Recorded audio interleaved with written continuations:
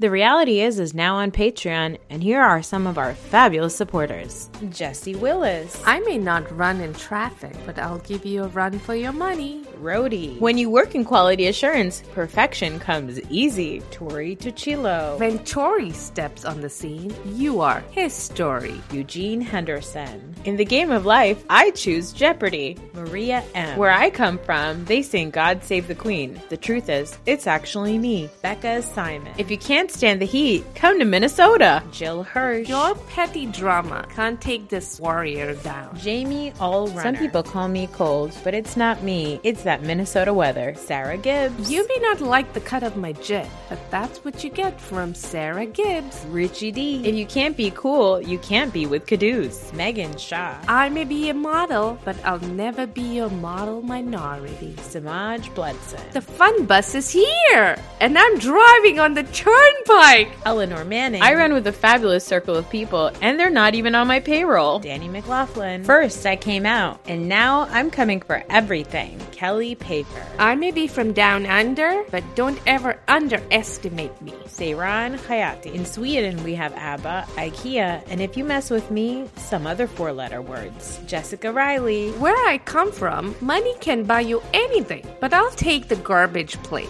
Chastity Davis. Don't be fooled by my name. The only thing I abstain from is your bullshit. Sarah Watkins Bilstein. Playtime is over. This mom means business. Laura Zelinsky. Whether it's breast pumping or fist bumping, this mama brings the party. Jill Walsh. I made it up the hill myself, and I'll kick any jack off. And finally, diamonds aren't a girl's best friend. John Friedman is. Look, Bumble knows you're exhausted by dating. All the must not take yourself too seriously and 6'1" since that matters. And what do I even say other than hey? Well, that's why they're introducing an all-new Bumble with exciting features to make compatibility easier, starting the chat better, and dating safer. They've changed, so you don't have to. Download the new Bumble now.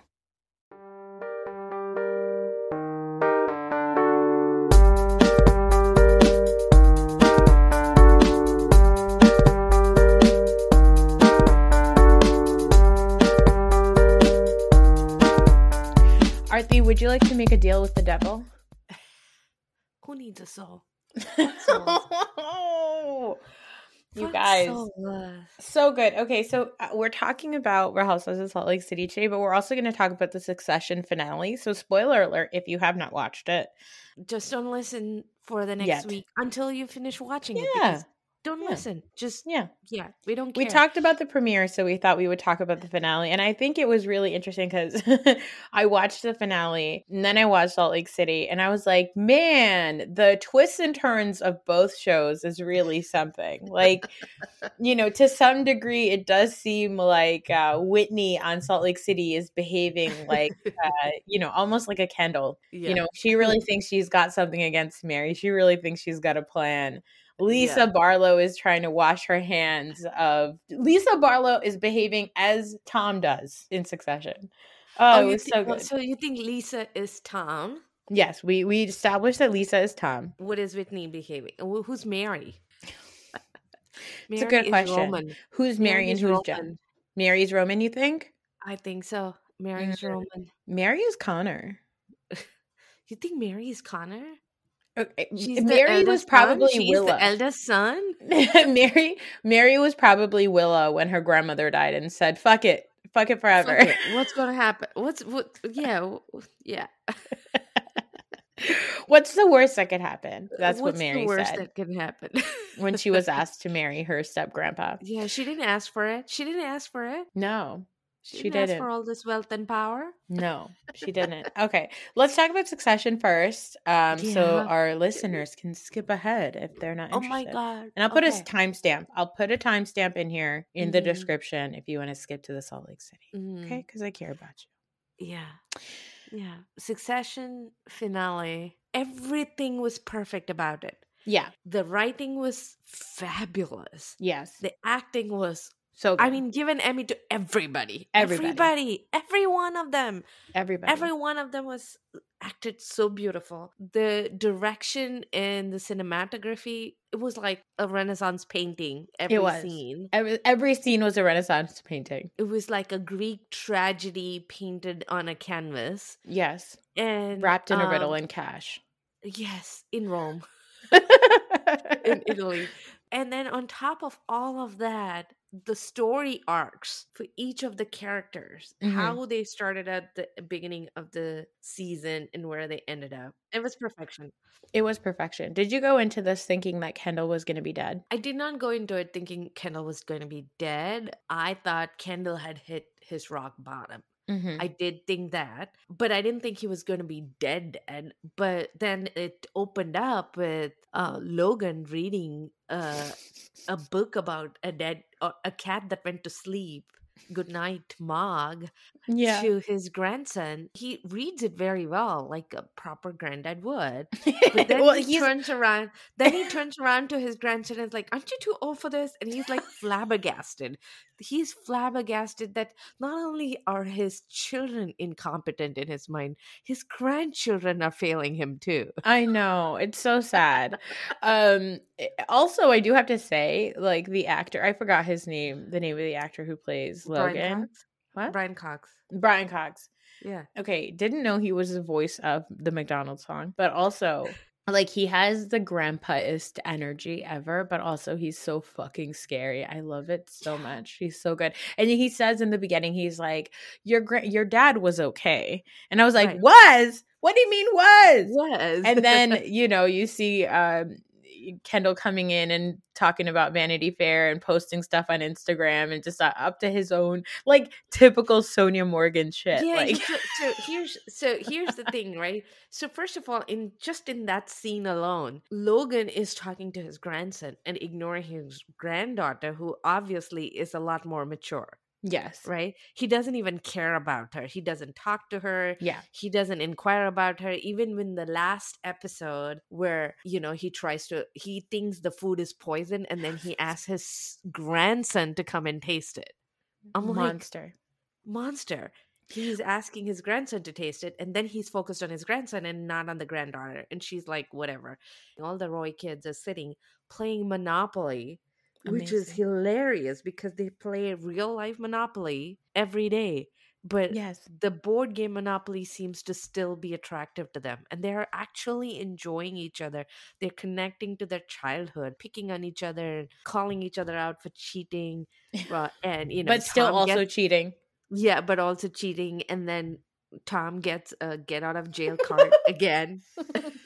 And it's like such foreshadowing to what's going to happen the rest of the episode.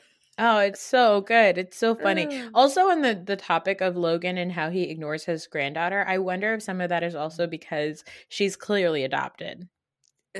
Is she? Or is it because I thought Rava is supposed to be Middle Eastern, and that's what the granddaughter I think Rava is Israeli, and the daughter is clearly, she's Desi. Desi for sure in real life, but so I don't know if that's necessarily how she's being. No, I think they're going to talk about it later because I think the story there is because the son he's on the spectrum. If you'll remember in the beginning season, he had an episode. And so the son is on the spectrum. So I think what happened is that the daughter was then adopted because the fear of that. Could be why Pop decides to ignore the granddaughter, who's clearly not Roy blood, The Monopoly scene is great. They all come when Kendall comes in, they're all just like, oh God, get a fucking grip, Kendall. Like, I will say, I wrote that Kendall, I thought was gonna die. I thought that was gonna happen because there was so much foreshadowing, right? Like every episode you would see Kendall peering over a balcony, looking down over a balcony, looking down into things. The very first episode he's shown in a tub and he looks like he's drowning in the tub. And also in the party episode for his 40th birthday, they showed him looking down over the balcony, and they showed the vessel in Chelsea, which is recently in New York City. It was recently shut down because people were committing suicide there. I have been wanting to go up the vessel, but now I can't. You cannot. I know. I wanted to too. And I was like, okay, I guess that's not happening. But they showed that, and I thought that was really deliberate. So I guess maybe they were just trying to trick us. But I thought that he was either going to be dead or be in like a casual coma. Right. And like he would turn into like a Sandy situation where like he would need somebody to speak on his behalf. You know, I thought it would be like kind of beautiful that this person who thinks that he's finally got his voice and he's finally going to like stick it to his dad would eventually then get put in a situation where his own voice is taken away and somebody else has to speak on his behalf. I thought that would have been beautiful. But obviously, Kendall's not only not dead, but he is perhaps by the end more alive than ever. So I do believe the foreshadowing was Kendall is circling the drain. Yes. He knows the only way he can end his misery is by ending himself, and he does try to kill himself in the pool. I just didn't think he was going to be dead because it is such an important character. I thought this would be his rock bottom. Yeah. But then Kendall comes back and he's like, no, this is not my rock bottom. No, I'm going to do a Vanity Fair interview. I'm going to put everything on Insta. And everybody's like incredulous. Like, no, dude, you tried to kill yourself. We are all here. Yeah.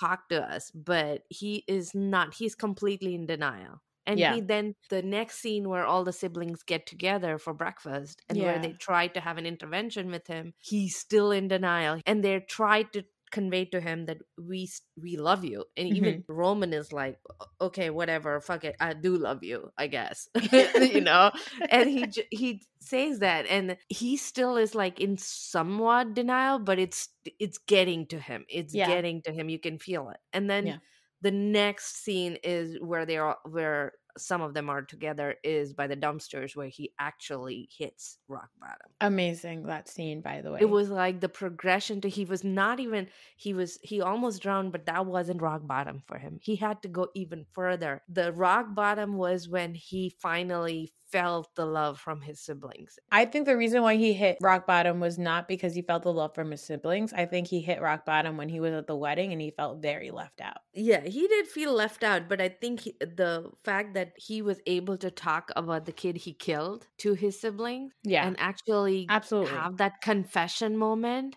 and the crime, I think that was his point where he hit rock bottom, but here are his siblings trying to help him come out of it, saying the things that Kendall wished his father would have said to him when that happened, when the incident happened. If his father had been the way Shiv and Roman are, like, haven't you killed, who hasn't killed a kid, you know, that kind of, hey, you're not the worst person that you think you are. This was an accident. You did try to do the right thing. You were irresponsible, but there wasn't any malicious intent or anything. They didn't take advantage of that situation like Logan did. They didn't try to manipulate him based on that information. They were there to help him. And I think that was the point where he couldn't stop crying. And he was like, okay. Well, also, but he also got to that point because he felt left out. Shiv and Roman get the sense that the company is about to be sold. They've officially been pushed out of the inner circle. And then they have no choice but to then pull Kendall in, and they have to be this, like, they have to unionize basically. And they pull Kendall in. And once Kendall gets pulled back in with his siblings, which he's been waiting for, right? Like, he's always kind of felt like a douche. He's been a douche. He's like an older brother douche.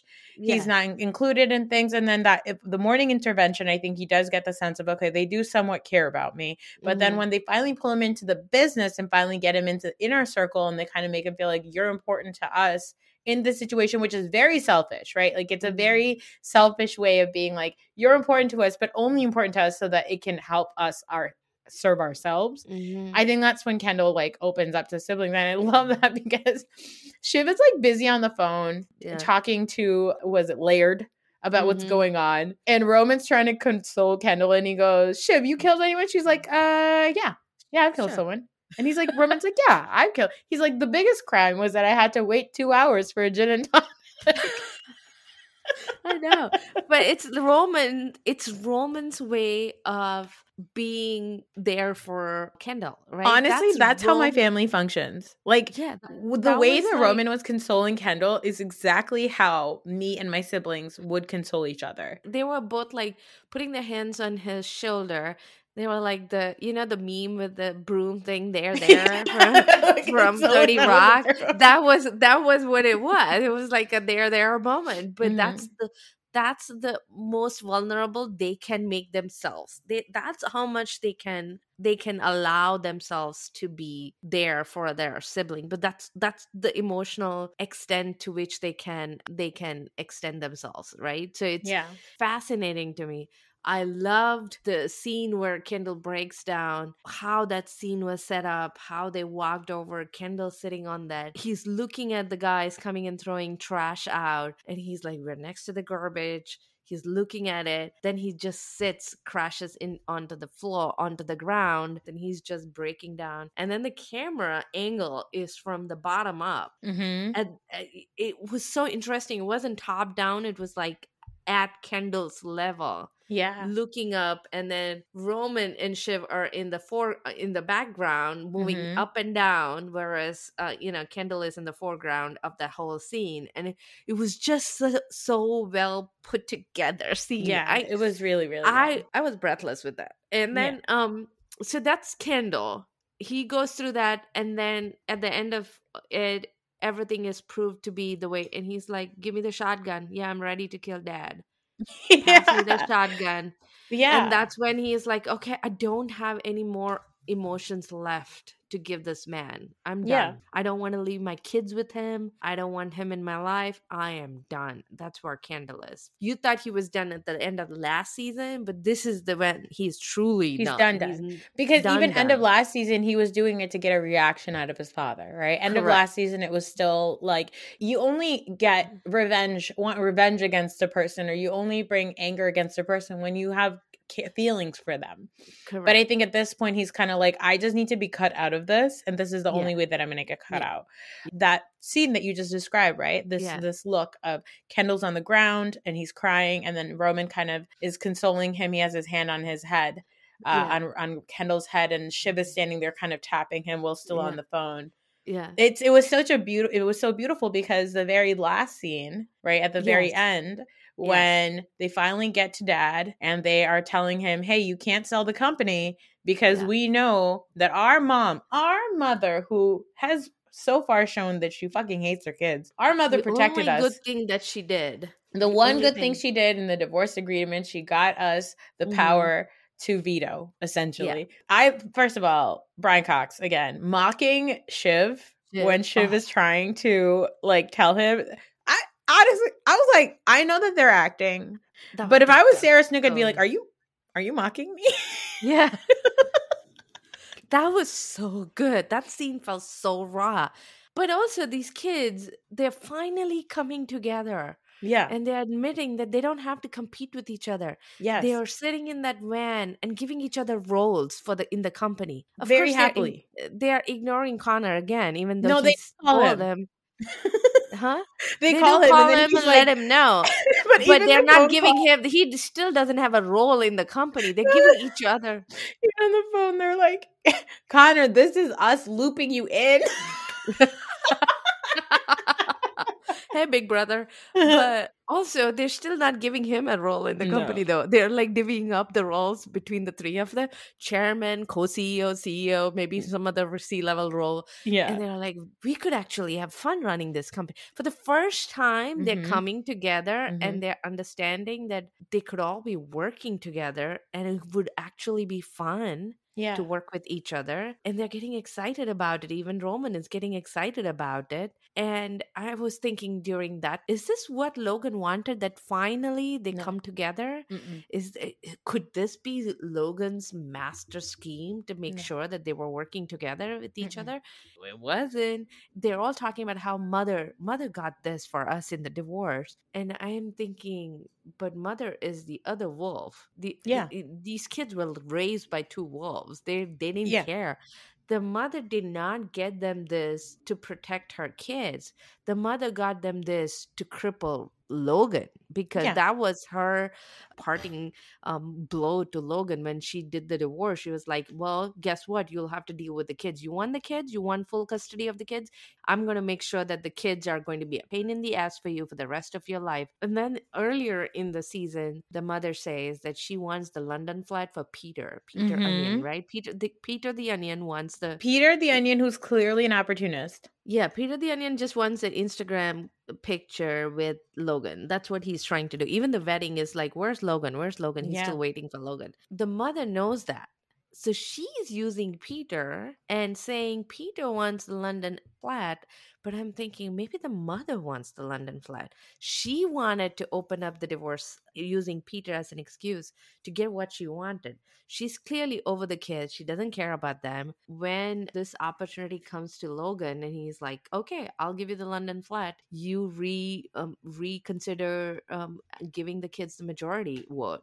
And she's like, okay. And she's so happy. She's It's like, just funny Peter to is me happy. because Peter is happy. And I'm like, not yeah, Peter, but you are. I'm like, Shiv, did you just forget the conversation you had with your mother the Yeah, night before? yeah, Where yeah, she said, I didn't get dogs because I didn't want Logan to kick something that I loved. yeah. So instead, I had children, which I Children. should have never had. I'm like, Shiv, did Yeah, you forget who your mother is? Did you forget right. who she is? Did you Yeah. forget the conversation you had with her the night before? But I was talking about the last scene because at the very end, and it being juxtaposed against Kendall on his knees and his siblings consoling him, is at the very end when Logan says, hey, guess what? Fuck you. You can't play me. I always win. I already got to her. They're just so upset. They're like, Mom, are you fucking kidding us? Like, please, please don't. Roman is like, Dad, please, like, we're coming to you Oh, with love. And Shiv says, who got to him first? Who yeah, told him? Who told him we were coming? And Logan leaves the room. He sees old Tom. yeah, And he pats Tom on the shoulder. And as soon as Shiv sees him, there's a scene where Shiv is looking out. She sees this. yes, It's Roman on the ground now, yeah, yeah, devastated. Kendall is yeah, consoling him, and Shiv standing over them. And Shiv just kind of having a yeah, meltdown, yeah, staring straight ahead. The very last scene of yeah, her sitting down and shuddering yeah, as Tom consoles her was right. like some of the most beautiful shit I have ever seen, because now Ah, Shiv realizes that she's essentially in the same place as her siblings, right? Like Kendall right. always wanted power. He went through all this shit. Him even having that breakdown kind of seems like he was trying to tell his siblings, like, this is the last straw with me and Dad. Like, this is the last thing that his dad had on him, Yeah, that he now gets to tell his siblings. So his father no longer has that power over him anymore. And then with Roman, you know, him buddying up with Jerry, or him even trying to be the prodigal son for his father, didn't work yeah, out because his father kicked him to the curb because of the Jerry sex. And with Shiv, yeah, it's like Shiv was always trying to not be like her siblings. She didn't want to work at the company. She didn't want to be a part of any of it. She wanted to marry somebody normal, someone stable. That's essentially why she married Tom. yeah, And now at this point, Kendall's been stripped and kicked by his father. Rome's been stripped and kicked by his father. He doesn't even have Jerry to rely on. And now Shiv is she's also yeah, in the same position as her sibling, because the last stable person she had was Tom. Even though she's an asshole to him, she had Tom, and Tom has now betrayed her. So at this yeah. point, all they have is each other. Now, Tom is a disgruntled, we're talking about opportunists. Tom is a disgruntled, opportunistic, insecure white man. And if we know nothing in this world about white men who are insecure, the one thing we know for sure is that they Yeah. will be snakes in the ground. But also, And he that's what totally Tom should was. be a snake in the ground because he has been treated like shit.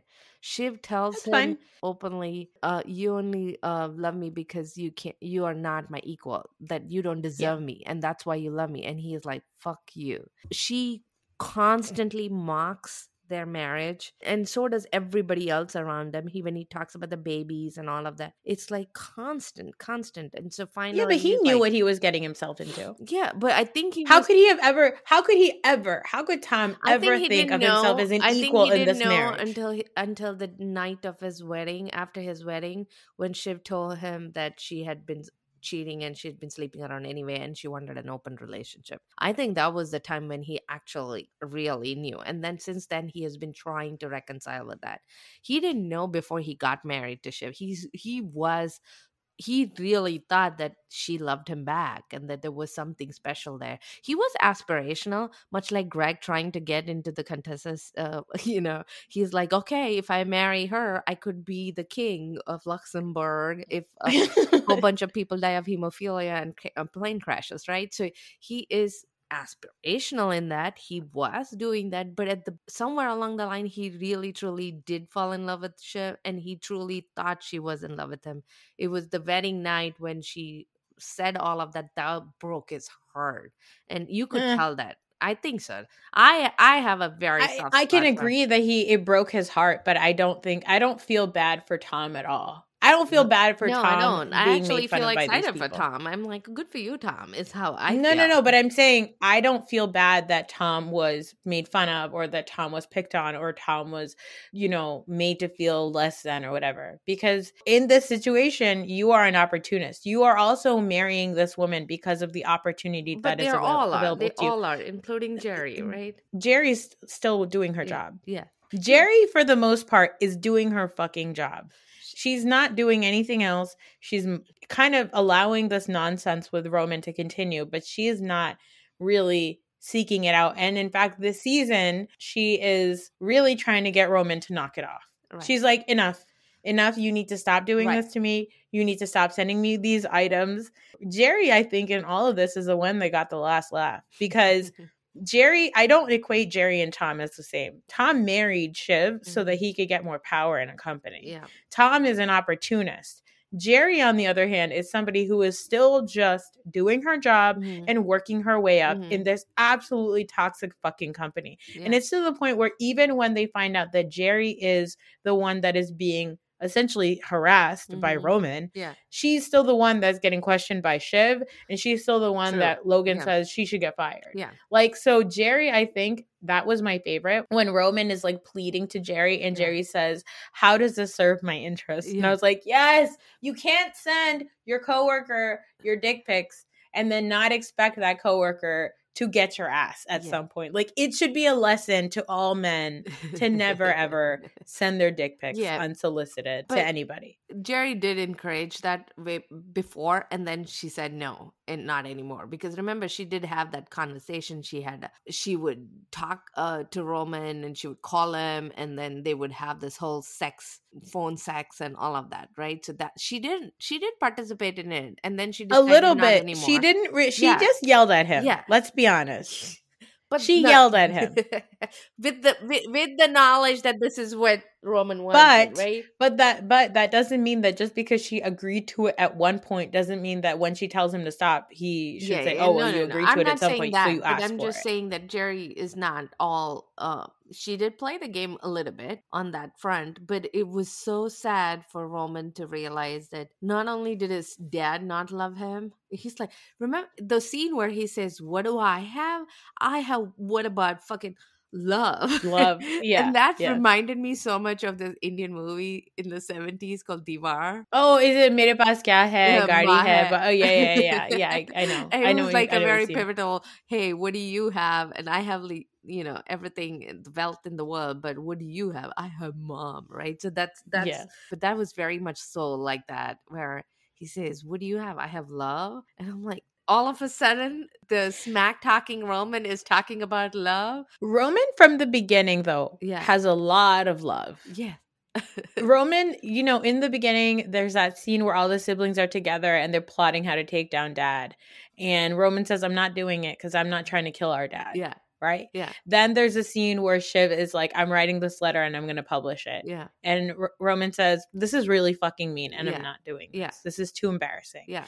And so there's these multiple times where Roman is to some degree thinking about his siblings. I did think the one turn that Roman took was at his 40th, at Kendall's 40th birthday. Yeah. And the only reason that happened is because Roman finally sealed a deal. Yes. Roman has never sealed a deal. He finally did it. Mm-hmm. He got Matsson on board at the 40th birthday party. And that's where he feels like he can flex and make fun of Kendall and mock him, because he was finally able to get around Kendall. Yes. And also get his dad's approval and become the dad's chosen one, the dad's favorite one. Yes. And correct. He couldn't even hold on to it for a day or two, because then he sends a dick pic and everything comes crashing down and there's no love. He loses it. He gets it and then he loses it overnight. Yes, exactly. And then he sees that come to fruition when they go to visit Matsson and daddy says, now run along. Let the grown-ups talk. know. You know? I think that's also a moment where Roman has the most difficult time Yeah. betraying his father. Right. Even his mom getting married, Yeah. right? Yeah. Roman is the only one that's like, Mom, you need to think about your prenup. Do you have a Right. prenup? Are you Right. protecting yourself? Right. He's obsessed with his parents. Yeah. Roman is absolutely obsessed with his parents Right. to almost an incestual level Yeah. with his mom. Yeah. But he really is the one that has a lot of love. So Yeah. that's when he says, what about love? That's when Logan is like, it's almost like Logan's like, we're all monsters here. Yeah. Like, Yeah. you are talking about love. Just yesterday, I almost killed my grandson Yeah. because I thought that they had poisoned my food. Right. Like, these are not people that are capable of love, but it's so funny. That's why it's so magical Yeah. to see these people who are clearly monsters feel so hurt and feel Right. so thwarted when people who they think love them Yeah. do something wrong. That's why Shiv being betrayed by Tom is so funny because Yeah. you're like, Shiv, you're not nice to him. Yeah. You're not capable of loving him. Yeah. You love the fact that you have power. Yeah. And your power is now in question. Logan doesn't actually love his kids. Yeah. But he loves the power he has over Yeah. his kids. Yeah. His kids coming and saying, we don't allow you to have that power over us. That's now his feeling betrayed. It's still Yeah. self-serving feelings. And it's just so good. Everybody is just so good at it. Yeah. And don't forget, at the end of the day, if Gojo buys Waystar, all of these kids are going to still make a ton of money. They're all going to get a payout. It's going to be in the billions. They're not paupers. But Logan is like, money doesn't make anything. Money is not what they're talking about. They're talking about power, right? And so Logan calls them pedestrians. He tells them to go fuck off. He's you like, nosy pedestrians. Nosy pedestrians. He's like, fuck off, and you're not going to get anything. And they look so devastated, but it's all because they're losing power. They're losing what they thought is family, what they consider family. It's like, this is the final breakup of the family, right? So it's so funny. What are they upset about? What is upsetting them? It's the lack of power. Lack of power is so devastating to these people, when actually at the end of the day they're still going to be making billions out of this. Tons of money. And they're all fine. It's not like they're truly on the streets. They're not pedestrians. And they can make their own money with that money, right? Yes. Logan is correct. He's like, go make your own money. The kids should be doing that. And why haven't they done that? What is it that held them to Waystar? What is it that they thought they were entitled to? Waystar was something they thought they were entitled to for some reason. It's that, it's jaidat. It's jaidat, which is like inheritance, which is like, these are people who think that it's their birthright to have access to these things. And now you're questioning that birthright. You're taking that away. You're not it's not even about the money itself. It's the access, it's the control, it's the power. Because yes, Waystar they're going to get a ton of fucking money, but we also see how Waystar controls politics. Yeah. Right? Yeah. Like, all these things are the things that they really want. They want to wield that control. Right. I have a question for you, though. Do you think Logan Roy loves his children? I think he has a very convoluted way of defining love. And there is something about him that he loves them, but he wishes they were deserving of his love. Does that make sense? He doesn't think they're deserving of his love. And that makes him angry that he has to love them when they're not deserving of his love. I know people in my own family that treat their children that way. Where they're like, I have to love you because you're my child, and I do love you and I have to care for you. But I don't want to love you. I don't want to love you. I don't think you're deserving of it. It's so weird and fucked up. But I know I have an uncle who treats his sons the same way that Logan treats his sons, but loves me.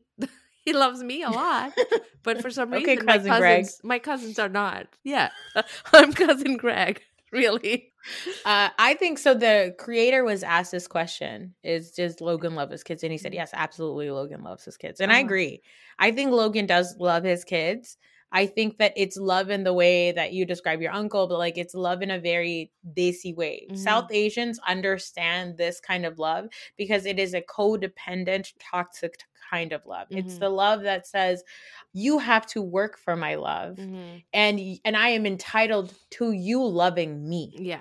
That is what it is. I show love to you by giving you things, by giving you opportunities, by taking care of you financially. Yeah. And that's the only love I need to show you. And you need to repay me by worshiping the ground that I walk on, by respecting me, by never questioning me. Yeah. And love to them means, you know, full loyalty. Yeah. Loyalty. It's like Jen Shah. Yeah. It's loyalty. That's what they're looking when for. Madsen is talking to Logan and he calls him sir, and he starts talking to him, and the way he talks about, I don't want to make you small, I want you to have everything, I'm going to fix the board for you. Yes. I want you to have the power, but I want to be also equal. And the way Madsen approaches Logan is how Logan wishes his kids would approach him, with that confidence and that pushback, but also that, you know, reverence.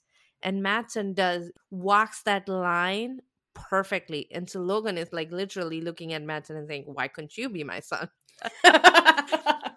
Right? So that's the feeling I got. Everything that Madsen said was inflating Logan's ego. At the same time, it was reverential and it was aspirational for Madsen to look at Logan like that, as an elder who can advise him and all of that. And Logan actually seemed to like that. Yeah. I didn't love this whole season, but I did love this finale. This was a lovely finale. I loved the whole season because they built it up to each character. If you watch the whole season, if you go back and watch it, they built every episode. They were building to that arc for each of the characters. That's beautiful writing. Yeah.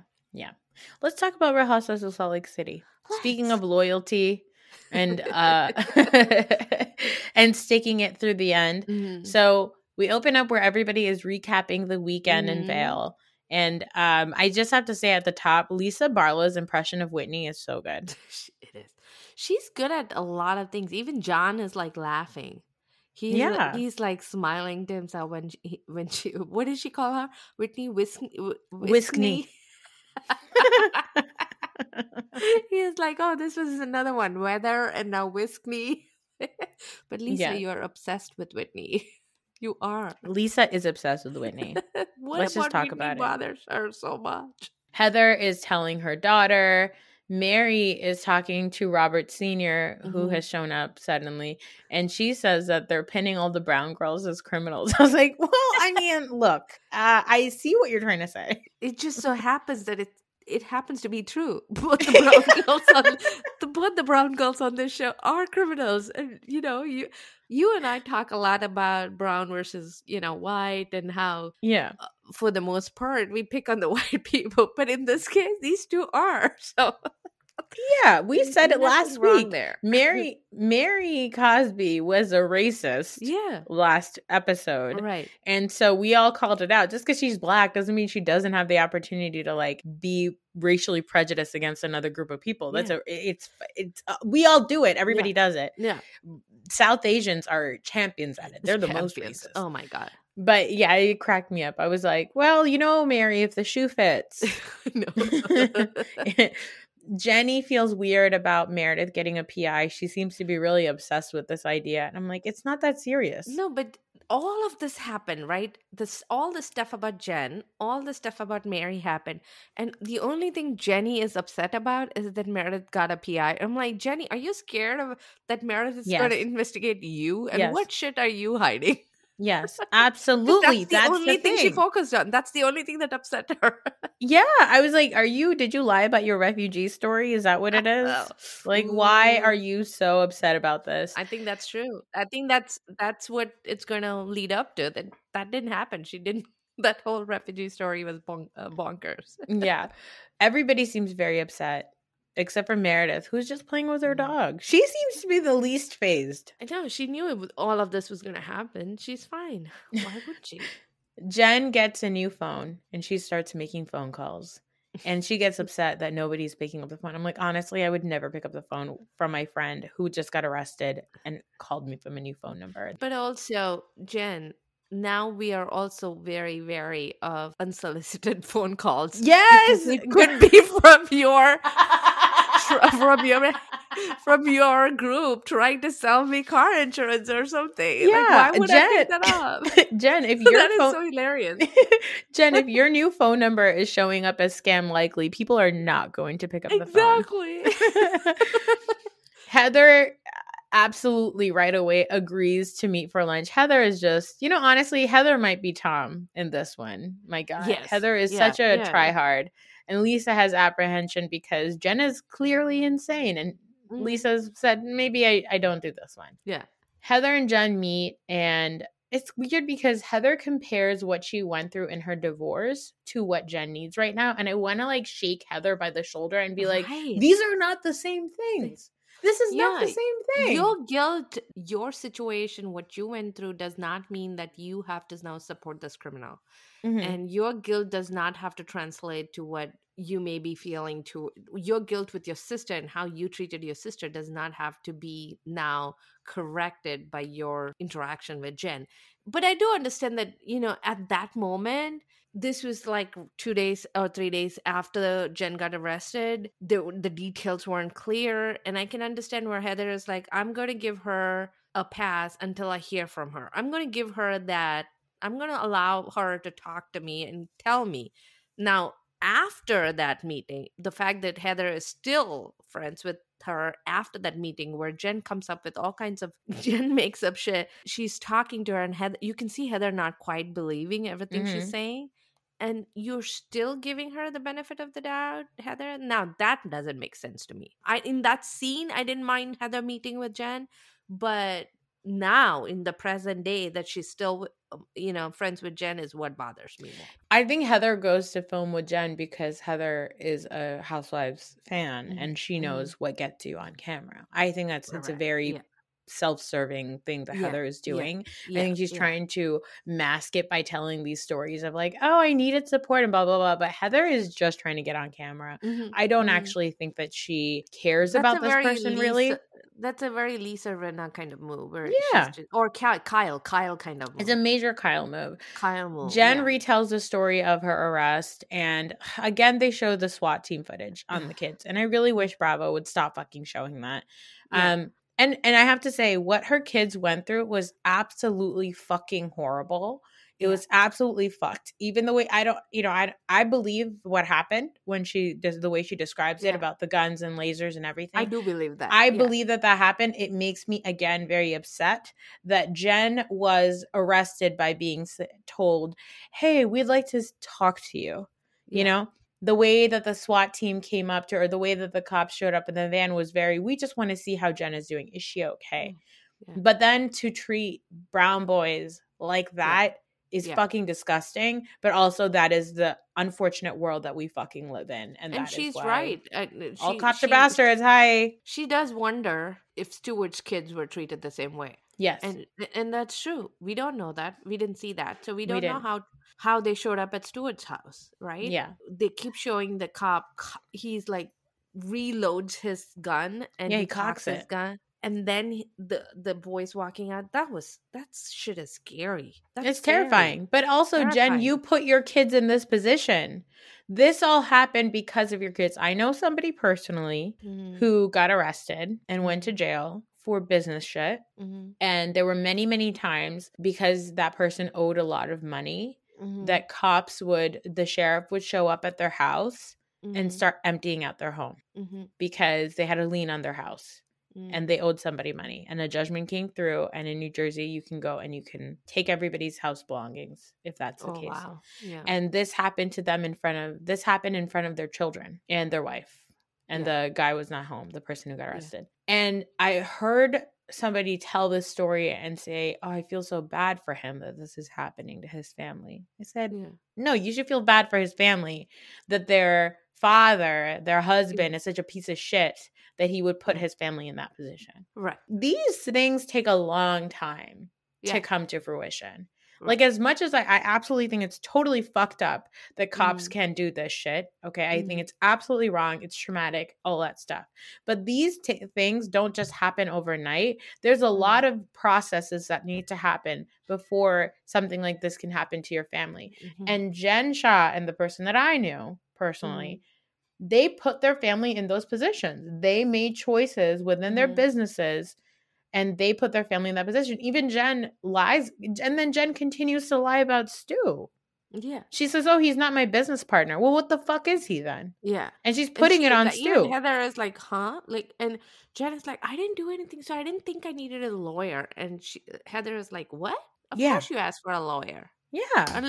Unless you know that that's how you get through, and you know that what you're being arrested for, and you're like supremely confident about what that is about. And Yeah. it seems strange. It is strange. Jen Yeah. also has this conversation with Coach, and I just need to point something out as a Muslim.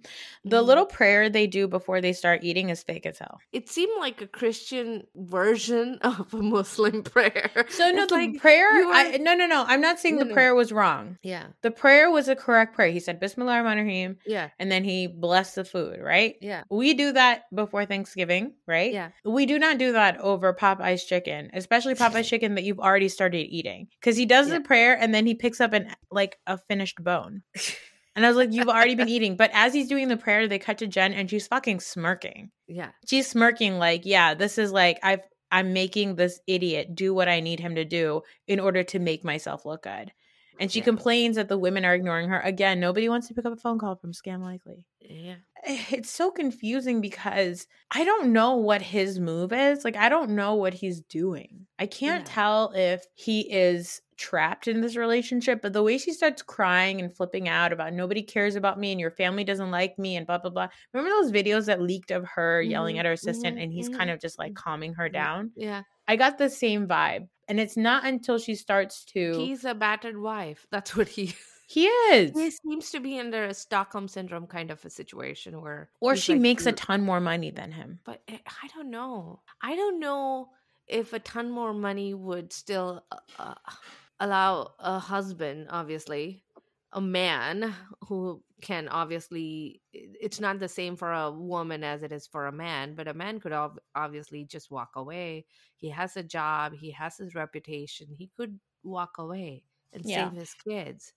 He could say, this is not safe for our kids. Yeah. And walk away. But for some reason, he puts up with her shit. He puts up with her shenanigans. He puts up with her drama.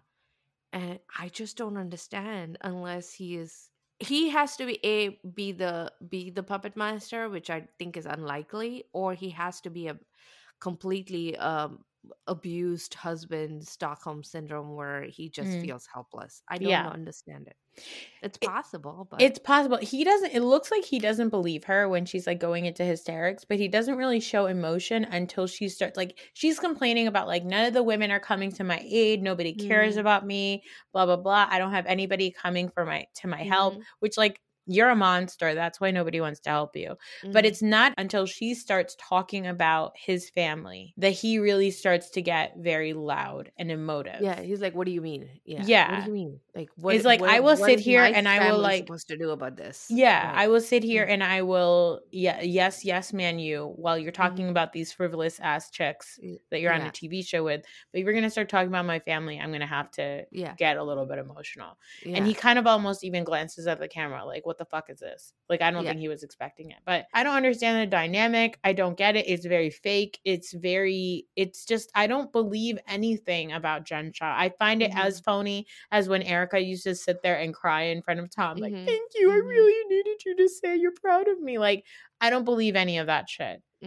It's fucking phony, and I want them to investigate Coach because I want to know what the hell is going on here. Yeah. I still kind of in the back of my mind keep thinking that Coach is the one who's been working with the FBI, because that's maybe an his informant way to get out of it, to get out of this marriage. Because the fact that he's unscathed still, and there is nothing that the FBI is looking at Erica, but there's no indication that the FBI ever looked at Coach. Yeah. Does that make sense? I'm not saying that they should be looking at Coach, but they would have, and there's no mention of it anywhere. That Yeah. makes me wonder. I agree. Meredith and Mary go horseback riding, and Lisa basically rewrites history about what happened with Mary. I know. And Meredith is like looking at her like, I don't think so. Yeah. And Meredith even looking at her and saying like, no, I think we were all horrible to each other. Yeah. Lisa Yeah. is just like flipping the fuck out. She's losing Yeah. her mind. Lisa Yeah. Barlow's crazy.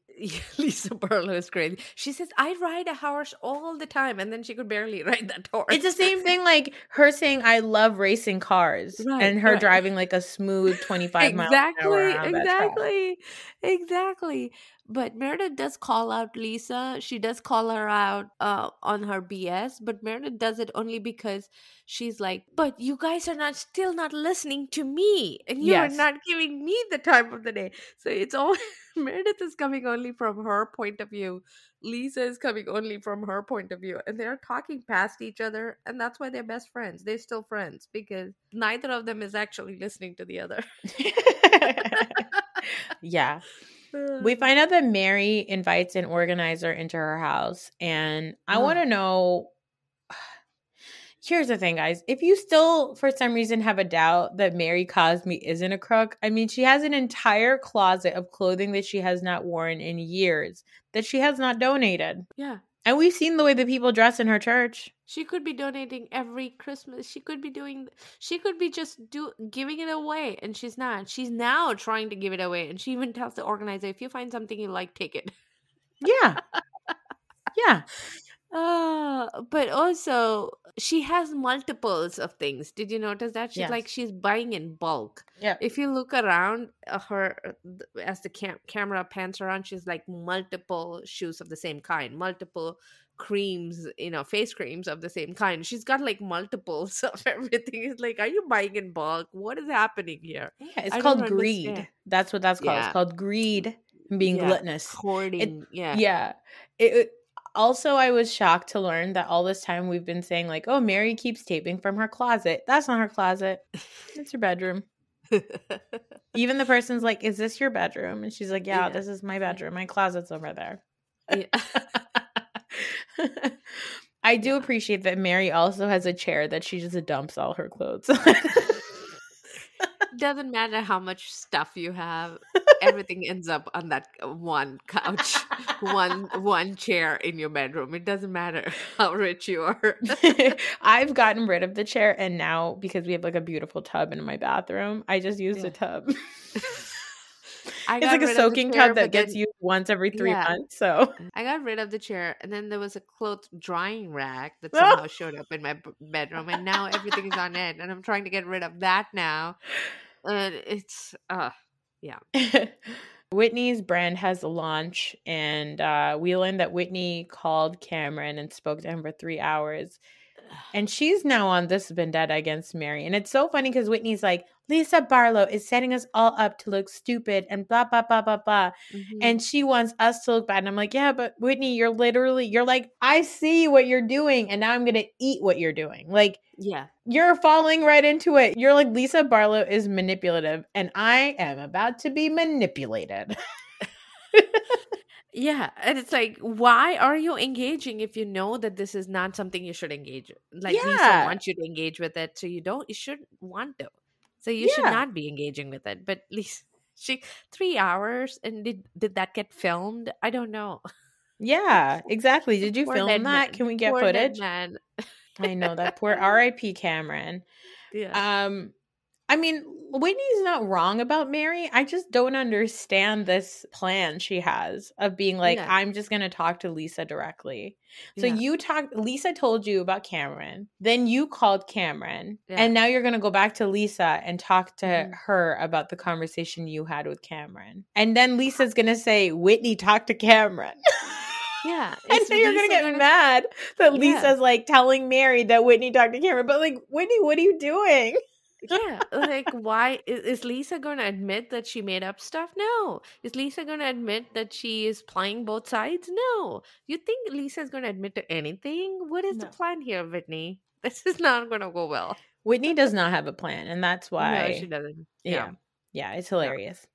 But she did pour all of her savings into the new rebrand, and hopefully she'll be successful. I felt sad. Yeah. I wrote for Whitney's other scenes, I just wrote, I'm bored. I know. I don't Justin care. is like, I'm getting old. I'm going to die soon. And you've used up all of our money. Yeah, pretty much.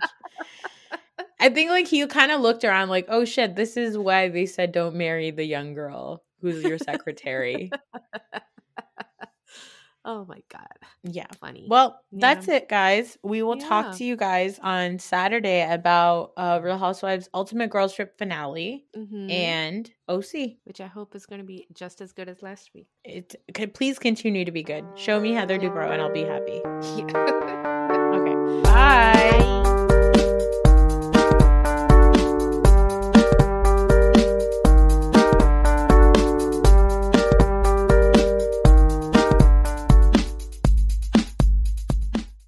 The Reality is now on Patreon, and here are some of our fabulous supporters. Tracy Newman, my presence is a gift, so remember the thank you note. Lily, some people say I'm too much, but she's just starting. Marl Farsi, reading is fundamental, and in Farsi, the reads are monumental. Tracy Masters, when you're the master of your own destiny, no one can take you down. Amanda Agosti. Some Amandas are text bots, but this Amanda is as real as it gets. Ade Adedokun. It may look like I'm stirring the pot, but actually I'm just smoking it. Paula Bertrude. If you think I'm a bitch, you're probably right, and you probably deserved it. Lola Del Rio. Whatever Lola wants, Lola gets, and I get it all. Naveen Jonathan. I'll give you the shirt off my back, and also by unsolicited opinion. Jada. People are intimidated by my great success and my great ass. Deepa Kanapoli. Some people say I have secrets, but at least they're not federal indictments. Hadil Ibrahim. Some things are too hot to handle, like me and the tea I spill. Srinidhi Subramaniam. I have 4 degrees, 8 syllables, and 0 F's to give. Shannon Anthony. There's no fun in moderation, but there's plenty of shade. Brianna Tooney. Some people strive for perfection, but I'm already there. Rita Ryan. Don't be fooled by my Midwest charm, because I'm nobody's fool. And finally, Beth Bayer. The secret to my success is staying out of your BS.